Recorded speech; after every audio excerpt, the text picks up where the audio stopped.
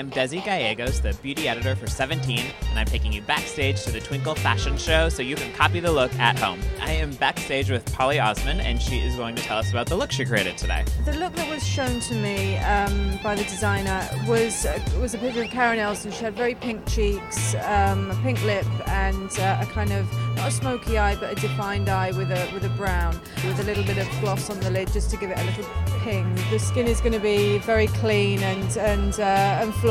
Then I go to the eyebrows, pencil in the eyebrows, curl the lashes, put the eyeshadow on. So I kind of work from downwards. What we're doing is on the apples of the cheeks and then taking it back a little bit. I prefer a cream blush rather than a powder blush. We're actually using powder today.